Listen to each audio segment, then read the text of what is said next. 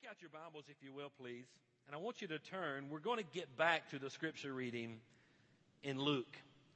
But I want you to turn with me, if you will, to the book of Ecclesiastes. Ecclesiastes, I want you to look at chapter 8 and verse number 14.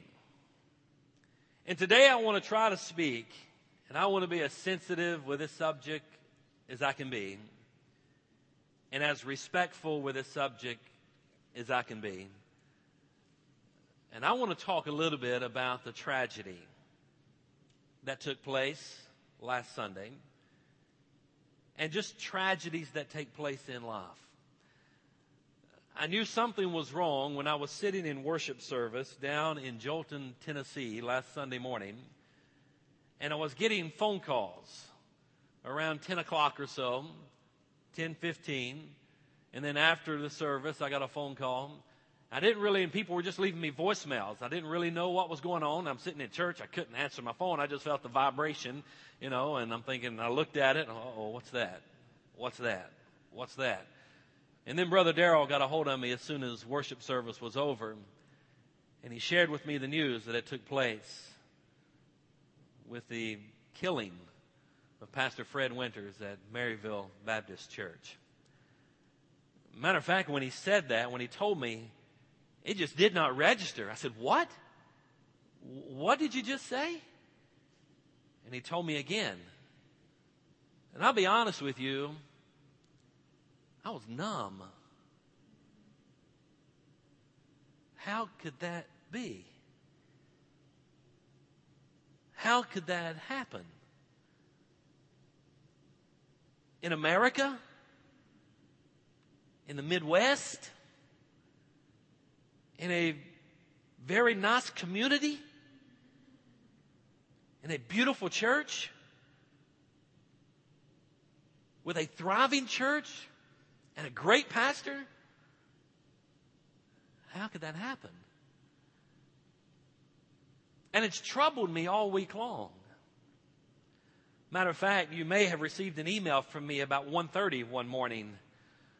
I was in my hotel room and I couldn't get it off my mind.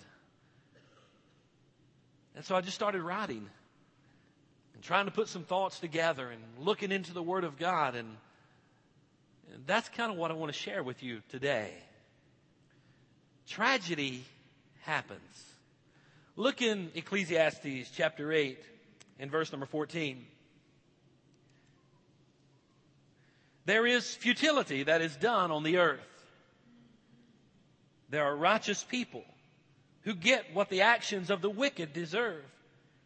And there are wicked people who get what the actions of the righteous deserve. I say that this, too, is futile. Let's pray. Father, I need you right now. And God, I stand before our congregation, your church. And God, I don't stand here claiming to have all the answers to the difficult questions in life. I stand here depending on you. And God, I pray that you would speak through me this morning and other pastors across the country this morning that are dealing, I know, with this topic. I pray for the visiting pastor at Maryville Baptist Church this morning as he is comforting that congregation, giving them words of hope that only come from you. God, I ask you to be with them this morning. Father, I pray for Pastor Winter's wife and his kids and his extended family. God, I can't even imagine what they're facing and going through today. Lord, I ask you to be with them. Be with our congregation. Many have sent emails to me about friends and co-workers and people they know that are a part of that ministry. I pray, dear God, that we all would be able to reach out and minister to those that are hurting as a result of this tragedy. And Father, I just pray that you would just speak. May your people today hear you. May they not hear me. May they hear you. And God, I'm going to try my best to deliver what I feel you've laid on my heart, what you've given me. And I just pray, God, you'd take the words that I'm going to say and minister to our spirits and our souls. And God, help us to see what your word has to say about responding to tragedies. God, I pray that you'd do a work that only you could do. And Father, if there's one here today that does not know you and the free pardon of sin, Father, if they do not know you as their personal Lord and Savior, I pray that today will be the day that they would enter into that relationship. I pray that today that we would all get our hearts and our lives prepared and ready to meet you. In Jesus' name we pray. Amen. In Ecclesiastes, and by the way, I covet your prayers today, so please pray for me during this message. In Ecclesiastes chapter 8 and verse number 14, notice once again what it says. There is futility that is done on the earth. There are righteous people who get what the actions of the wicked deserve. And there are wicked people who get what the actions of the righteous deserve. And then he sums it up. He says, I say that this too is futile. What is God's word trying to teach us? Matter of fact, you read the whole context of the scripture, and you'll find really this is kind of the climax of that whole content that's taking place there. But what is God's word trying to teach us in this particular passage of scripture? It's teaching us this principle. We do not always get what we deserve. We do not always get what we deserve. You see, the Bible teaches that the world that we live in is not a perfect world. Throw as much money as you want to the world. It's not going to change it. We live in a sin-cursed, fallen world. That's the world that we exist in. That's the world that we travel in every day. That's the world that we interact with on a daily basis. That's the world that as soon as we wake up and our feet hit the floor and we go out the doors of our house, that's the world we live in. A sin-cursed, fallen world where sin is rampant. And you know what takes place? When sin takes place, people do wrong things. And when people do wrong things, people suffer as a result of people choosing to do the wrong things. But guys, that's the world we live in today. The Message paraphrase, Ecclesiastes 8 and 14, says something like this. Here's something that happens all the time, and it makes no sense at all. Good people get what's coming to the wicked, and bad people get what's coming to the good.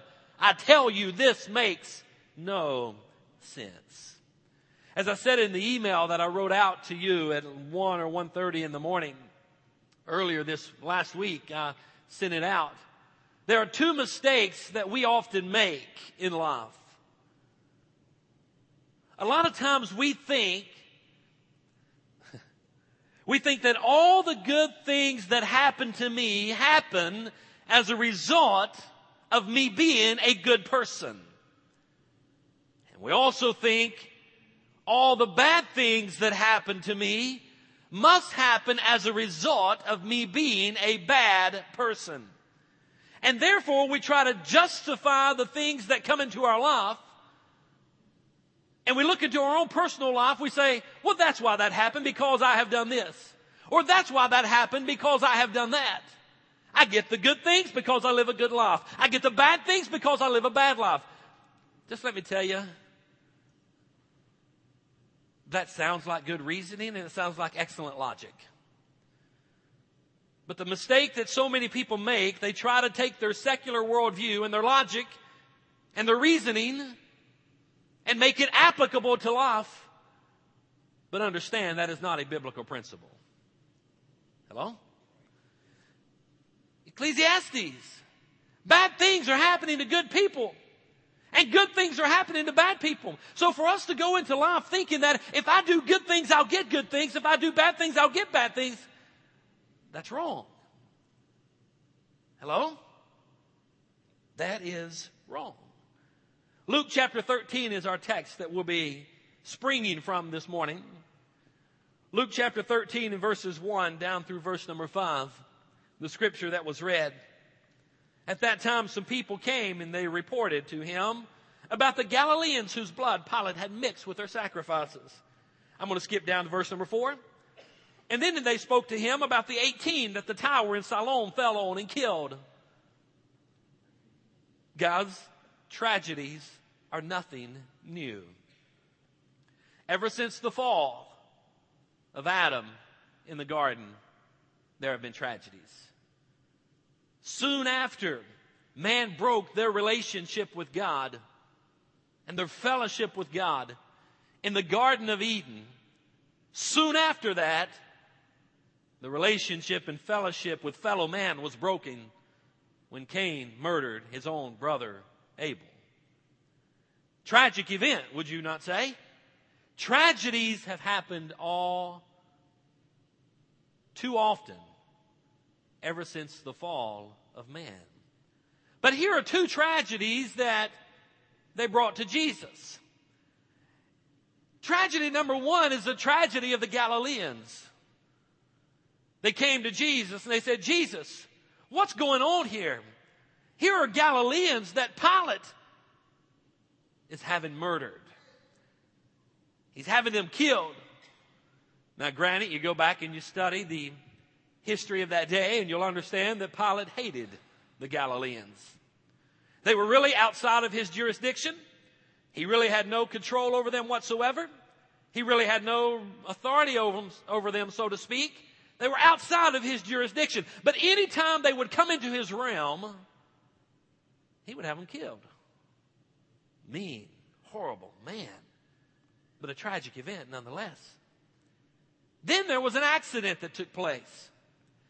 The Bible records that they came up to Jesus and they spoke about these 18 men that were killed because the Tower of Siloam fell on these men and killed them. A tragic event. Now, we can't really find that story anywhere else in the Bible, but that doesn't mean it didn't happen. It was referenced there. And I believe in the inspired, inerrant, infallible Word of God. It's there for a reason. Jesus didn't say, oh no, that didn't happen. He just said, hey, unless we all repent, we're all going to perish. So there's two tragedies that took place even in Jesus' day. Tragedy took place last Sunday. And a lot of times whenever tragedies take place, people will say something like this. Well, you got to be careful here, guys. Be careful not to become a self-righteous, holier than thou, always correct, always right, always know the mind of God type person. People often say, well, that just must have been God's will. Guys, that's wrong. Hello? May I ask you a question? Is God's will always done on earth? Well, no. So don't look to someone that's going through a tragedy and try to comfort them with some bogus theology saying that it must be God's will. You can't find that anywhere in Scripture. Matter of fact, you'll find just the contrary, that God's will is not being done on earth. Matter of fact, in what we call the Lord's Prayer, which I like to call the disciples' prayer, but what's commonly known as the Lord's Prayer, what do we find in that prayer? Someone tell it to me. That's what I'm looking for. Thy will be done. In that prayer, we're praying and we're asking, God, your will be done on earth as your will is done in heaven. You see, the Lord Jesus wants us to pray that prayer. He wants us to pray that God's will would be done, which just must simply imply that His will's not being done. if he wants us to pray for his will to be done. Turn in your Bibles. Let me give you a case in point here of what I just shared with you. Turn in your Bibles. You need to get a hold of this verse, 2 Peter. Turn with me, if you will, to 2 Peter.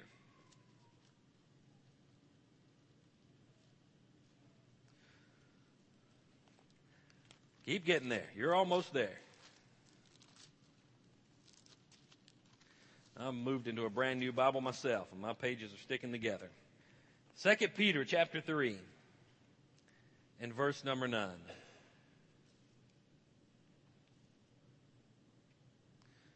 2 Peter chapter 3 and verse number 9. Are you there? You need to get a hold of this verse. 2 Peter chapter 3 and verse number 9. The scripture says, "The Lord does not delay his promise, as some understand delay, but is patient with you, not wanting any to perish, but for all to come to repentance." Now, let me ask you a few questions about that verse. Number one, what is the will of God according to that verse? Someone talk to me. Interact with me here. What's his will? It says it right there at the end of the verse. He doesn't want any to perish, and he wants what? All to come to repentance. Now, he doesn't want any to perish, and he wants everyone to come to repentance. Well, let's probe that a little bit further. That is God's will. None perish, all repent. Let me ask you a question. Do all repent? Do some perish? Yeah. But what is God's will? His will is that none perish, that all repent. He gave his son Jesus to die on the cross so that all could be saved. Guys, do you realize that the entire world is potentially saved? They have the potential to come into a saving relationship with the Lord Jesus Christ. And that would be our God's will. Right? None perish, all come into all repent. That's his will. But we certainly know that in the world we live in, with people that you know, you even probably have loved ones or family members or friends or neighbors or whatever that haven't repented. So we see that God's will's not even being done here on this earth, right? But we're to be praying for God's will to be done. Now, guys, listen. My intent this morning is not to stand before you and act like I've got all the answers, because I don't. I've struggled with this all week, like I'm sure you've struggled with this all week. I've gone to God's Word and tried to look for answers, and I find some principles and I find some things, but in the end, I realize that Isaiah 55, verse 8 and verse 9 is still very true. And in that particular passage of Scripture, it says that his ways are higher than my ways, and his thoughts are higher than my thoughts. And if you try, get this, guys, if you try to understand completely the mind of God, you'll drive yourself crazy. There's no way in the world that an infinite God and all of his knowledge could reside in a finite brain like I have. That certainly has its limitations. And you can say amen right there, and I won't be offended. Right? Listen, I don't even want to serve a God that I'm bigger than that God. Or I understand all there is to know about that God. Hello? Well, if that's the case, I'll just go create a little something that doesn't convict me, that doesn't require anything of me, that makes no commitments, has me to make no commitments, and I'll shine it up real pretty, and I'll set it on the shelf, and I'll dust it off, and when it falls over, I'll pick up the pieces, and I'll put it back together, and then I'll dust it off, and I don't want a God like that. I want a God that picks me up when I fall down. I want a God that cleanses me when I get dirty. I want a God that puts me back together when I'm falling apart. Hello? That's the kind of God that I want to serve. And that's the kind of God that we do serve. But I want to share with you, and I'm going to hit these rather quickly, I promise you. But I just want to try to share with you 5 principles. And these are 5 principles that will help us learn how to respond to a tragedy. Now, I'm not saying you take these 5 vitamins and you walk away and everything's going to be okay and everything will be okay by 2 o'clock. That's not what I'm saying. But these are some principles that will help us. Number 1, jot this down if you will, please. Whenever we are dealing with a tragedy, whenever we're going through a difficult time, like our community is going through now, I can't even believe we're talking about this. It just blows me away. It's not supposed to happen. But whenever we deal with a tragedy such as this, number 1, what should we do? Release our griefs. Release your grief. Release it. Don't ever walk up to someone and say, oh, don't cry. Stop crying. God's in control of it all. Just don't cry. That is horrible counsel. That is horrible counsel. You see, that is some ways that's a God-given emotion that we are to feel. And we need to get to the point in our life when we do have a moment, when we can release our grief. I want you to hear this. It is okay to cry. Nothing wrong with that. Hello? Nothing wrong with weeping and crying. I wonder, last week when you heard the news, and I think you guys even brought it to the church here in the service, I believe. Did you last Sunday? That's the word I got back. And shared it with the congregation. And I wonder, what was your response? What were you feeling there? You see, tragedy always creates strong emotions. It always does. I went numb. And then I told Debbie what happened, and how do you deal with that? All the emotions that just instantly start coming through you. What were some of the emotions that you had? Numbness? Maybe you were saddened. Maybe you got angry. There was a time I got angry. That's not right. All these different emotions. But guys, we've got to release our grief. And get this, guys, if you don't deal with your feelings, and if you don't deal with your emotions, the recovery process is going to take an extremely, extremely long time. It may even take a lifetime anyway. You may never completely recover from some tragedies. But in order to be able to deal with the tragedies, you've got to be able to release your griefs. I love what Jesus said in Matthew 5:4. He said, "Blessed are those who mourn, because they will be comforted." What a promise. You see, he doesn't say they might be. He doesn't say you have a great chance that you will be comforted. He said you will be comforted when you mourn. And that word blessed, it means happy indeed. It's a double positive in the Greek. It's emphasized twice. It just means pay attention. There's a double positive. Happy, happy, happy indeed. And go on. They want you to emphasize the positive that will take place when we do what? When we mourn. When we release our grief. So guys, I want to encourage you to know that it is okay to grieve. Face your feelings. Don't repress them. Don't stuff them back in a little closet somewhere deep in your soul and ignore it and act like it's not there. Now, I'm just talking specifically about the tragedy last week, but there may be other tragedies in your life. Maybe you haven't even dealt with them. Hello?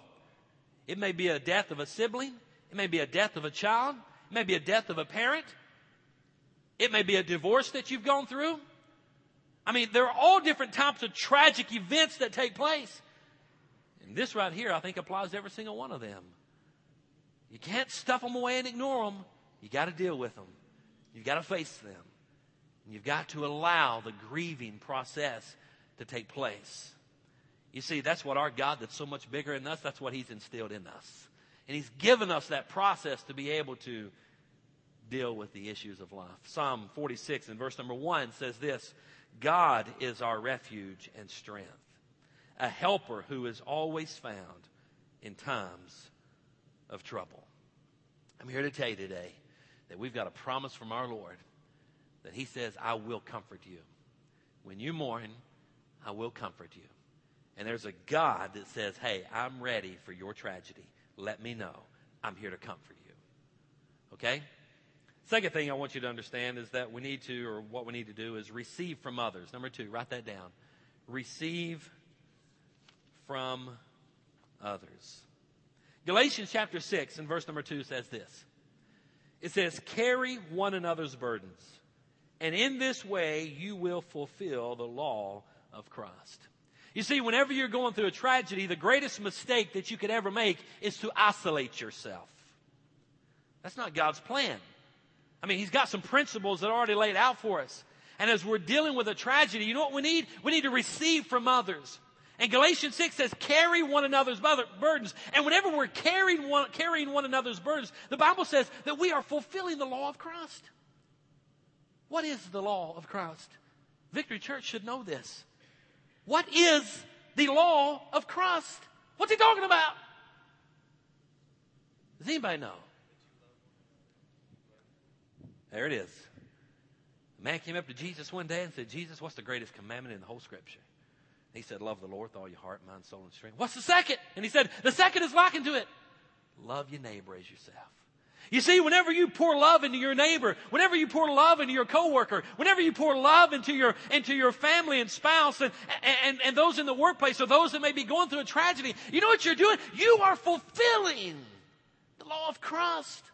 And the Bible says for us to carry one another's burdens, to come alongside the individuals that are grieving. So you need to receive from those people that God brings into your life to help you go through that tragic event. And when we do that, we're fulfilling the law of Christ. The point is, just don't isolate yourself. Guys, that's why I'm so adamant that everybody be part of a church family. You see, I believe in the local church. That's why I wore my jersey today. My life is all about God's church. That's what it's all about. I've given my life for that. Not to the extent that Jesus did, but I've given Him every ounce of myself to be used up in His kingdom work, in His church. And guys, listen, God's never called you to be a lone ranger. He's never called you to live your life in an isolated position or state of mind. He wants you to connect. And guys, the best place that you could do whenever you go through a tragedy is be a part of a church family and have a group of believers that you've connected with. Hopefully and prayerfully, some of that's starting to take place with our adult Sunday school. And we want you as a Sunday school class to grow closer together so that you can help each other through the tragic events that will come in life. And you need to receive from each other. Number 3, jot this one down.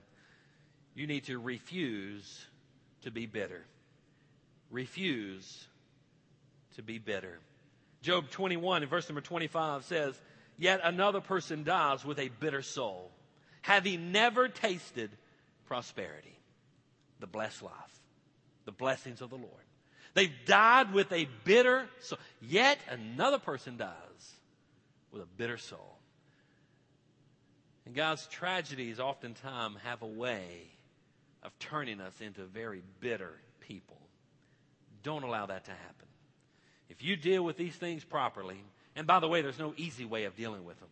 And I'm not saying it's going to be easy, and I'm not saying it'll be over and done with. You'll be past it by 6 o'clock this evening or next week this time.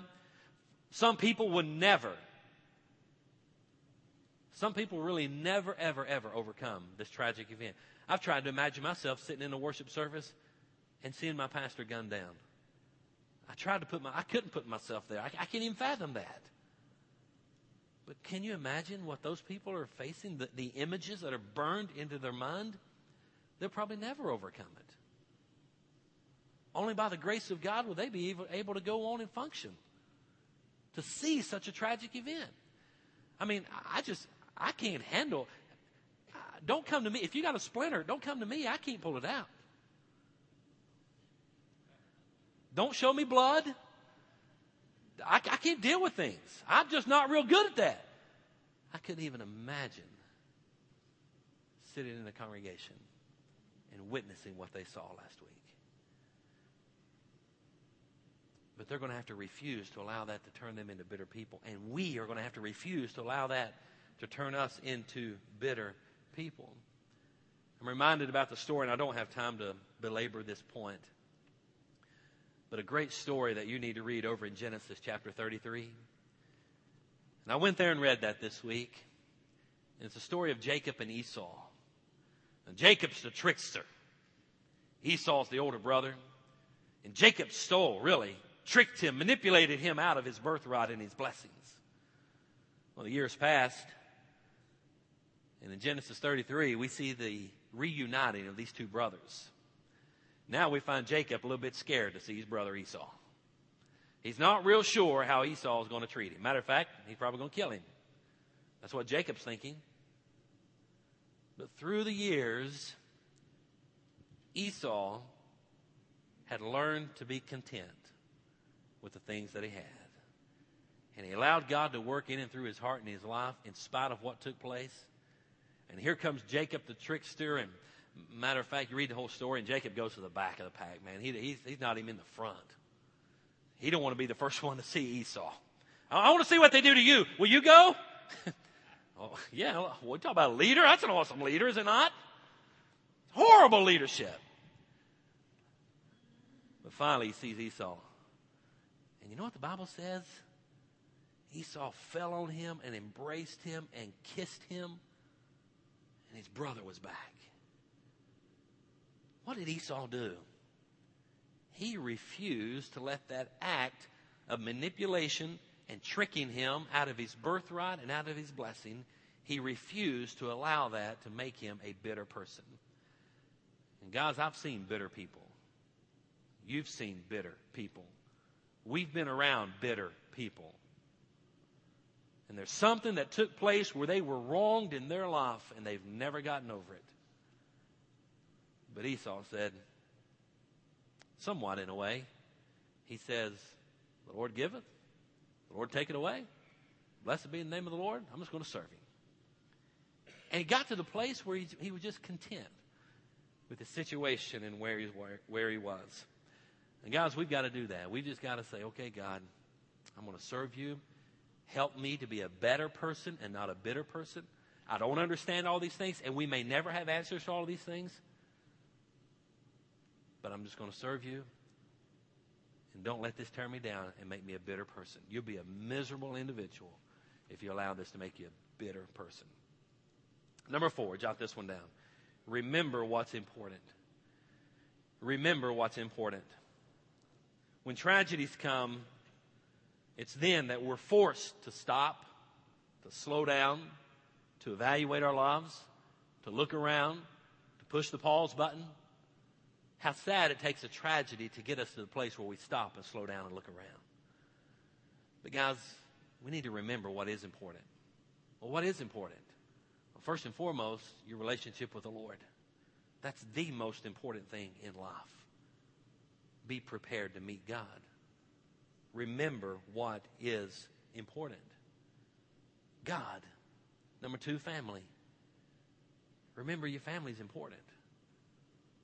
Hello? Life. How you treat other people. It's important. Remember what is important. You see, guys, understand this. Men, husbands, when your wife walks out that door in the morning, there's no guarantee she's coming back home that day. Wives, when your husband walks out that door in the morning, there's no guarantee he's coming back home that day. When your kids leave to go to school, there's no guarantee they're coming back home that day. Why do we live like it? Why do we say hateful things? Why do we hurt each other? Why do we live in a house of turmoil? Why is there anger and bitterness and harsh words being said? When that person walks out of your presence, there is no guarantee they'll ever walk back into your presence. You see, when Pastor Winters got up last Sunday morning, no doubt, he probably had lunch plans planned with maybe someone in the church or with his family or with his kids. Hello? I remember a few weeks ago, my wife got up, went to work, kissed her goodbye. She walked out the door. She called me about lunchtime. We talked on the phone. 5 minutes later, I get a call from the teachers there, the principal. come get her. She is sick. She needs to go to the emergency room. And then she's in the hospital. I just spoke the words I told them when they called me. I just spoke with her 5 minutes ago. She was fine. But now she was in this immense pain with this kidney stone and was in the hospital for it. The point is, guys, when tragedies come, unfortunately, it's then that we stop and remember what's important. But remember what's important. Our relationship with the Lord, our families, other people. You see, life's really all about people. It's not about your career. It's not about how nice of a car you drive. It's not about bigger and better homes. Hello? That's so shallow. And if you're living life just for an income or a big figure and stuff, you're a shallow person. You're shallow. Hello?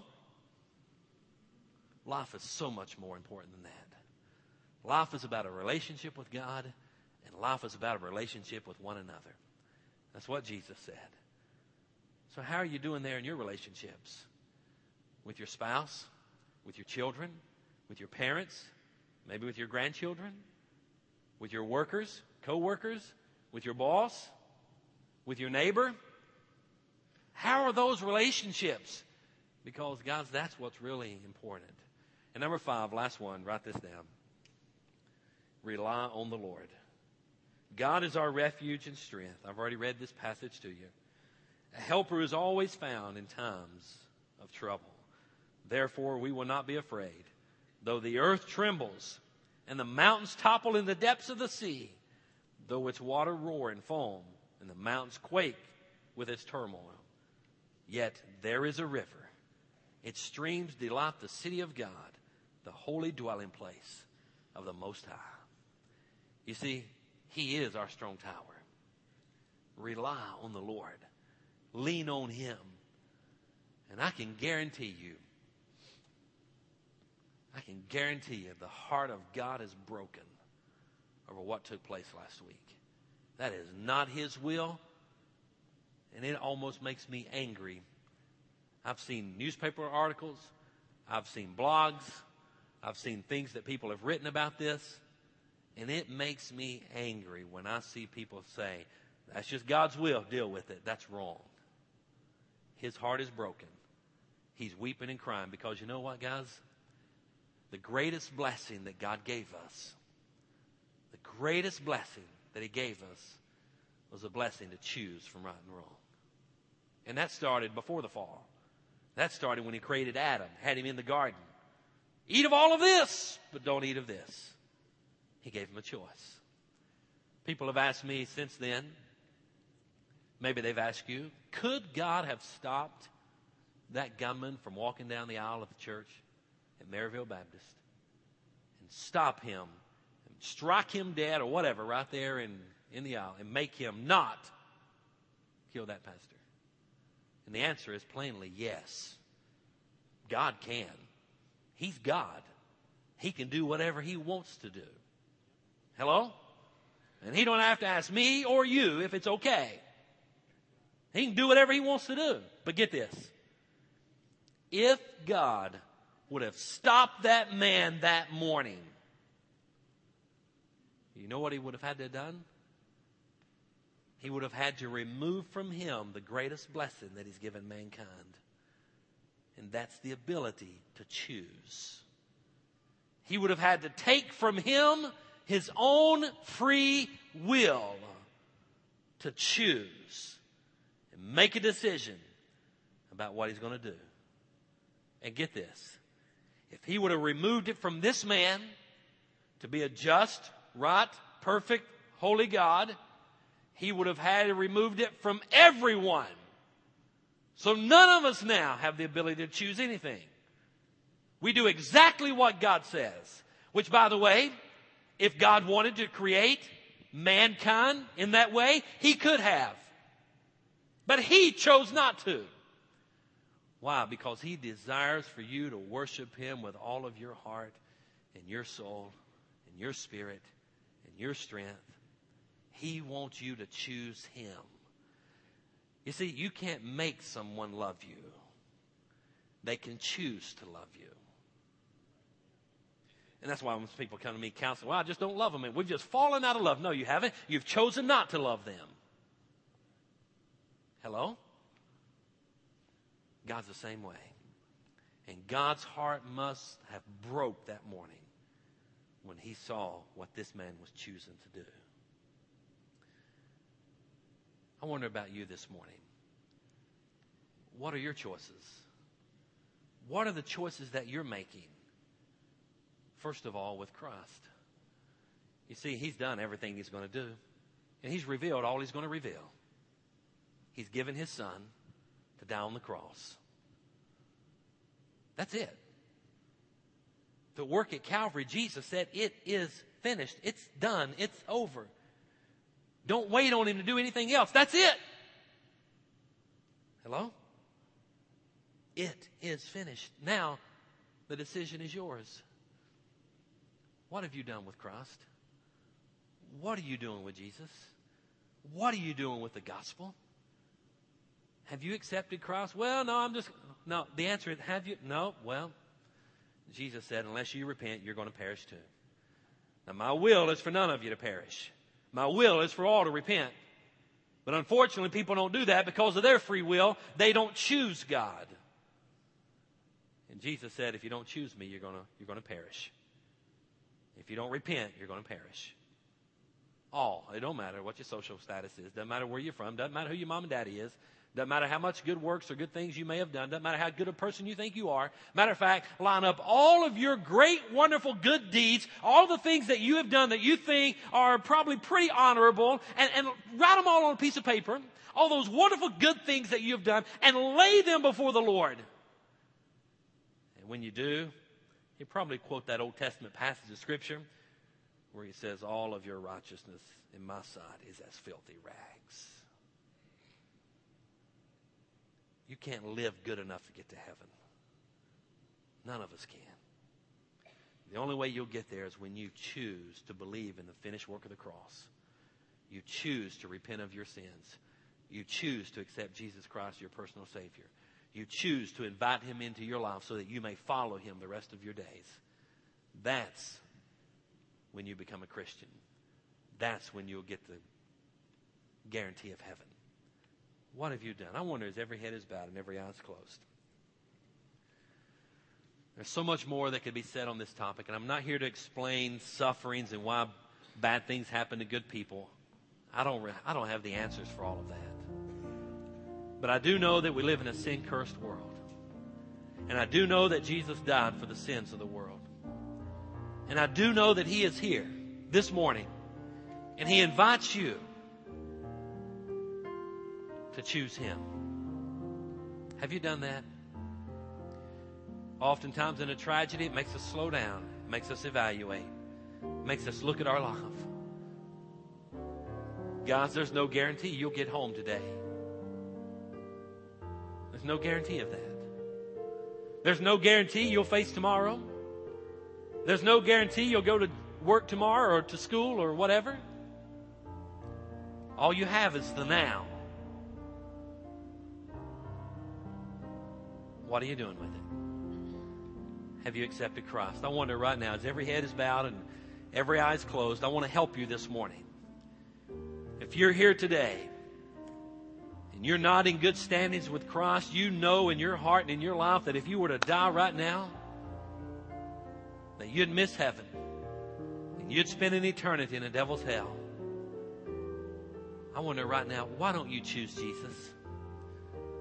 Why don't you give him your life? Here's how you do it. Number one, just admit that you're a sinner. We all do that. I've done that. Many in this auditorium have done that. Admit that you're a sinner. Ask God to forgive you. Believe on his Son, the Lord Jesus Christ, that he died on the cross, that he was buried, he rose again victoriously the third day, and then live for him. Father, right now, possibly there's someone praying. They're seeking you in the area of salvation. God, I pray that today that they would receive you as their Lord and Savior. And God, if they're here, I want to help them right now. If this is you, why don't you pray a prayer like this? Just say, Dear God, I realize I've sinned. I invite you into my heart. Forgive me. I repent of my sins. I believe what you did on the cross was for me. I believe you died, you were buried, you rose again. You are the Son of God. And God, I give you my life. I want to walk for you.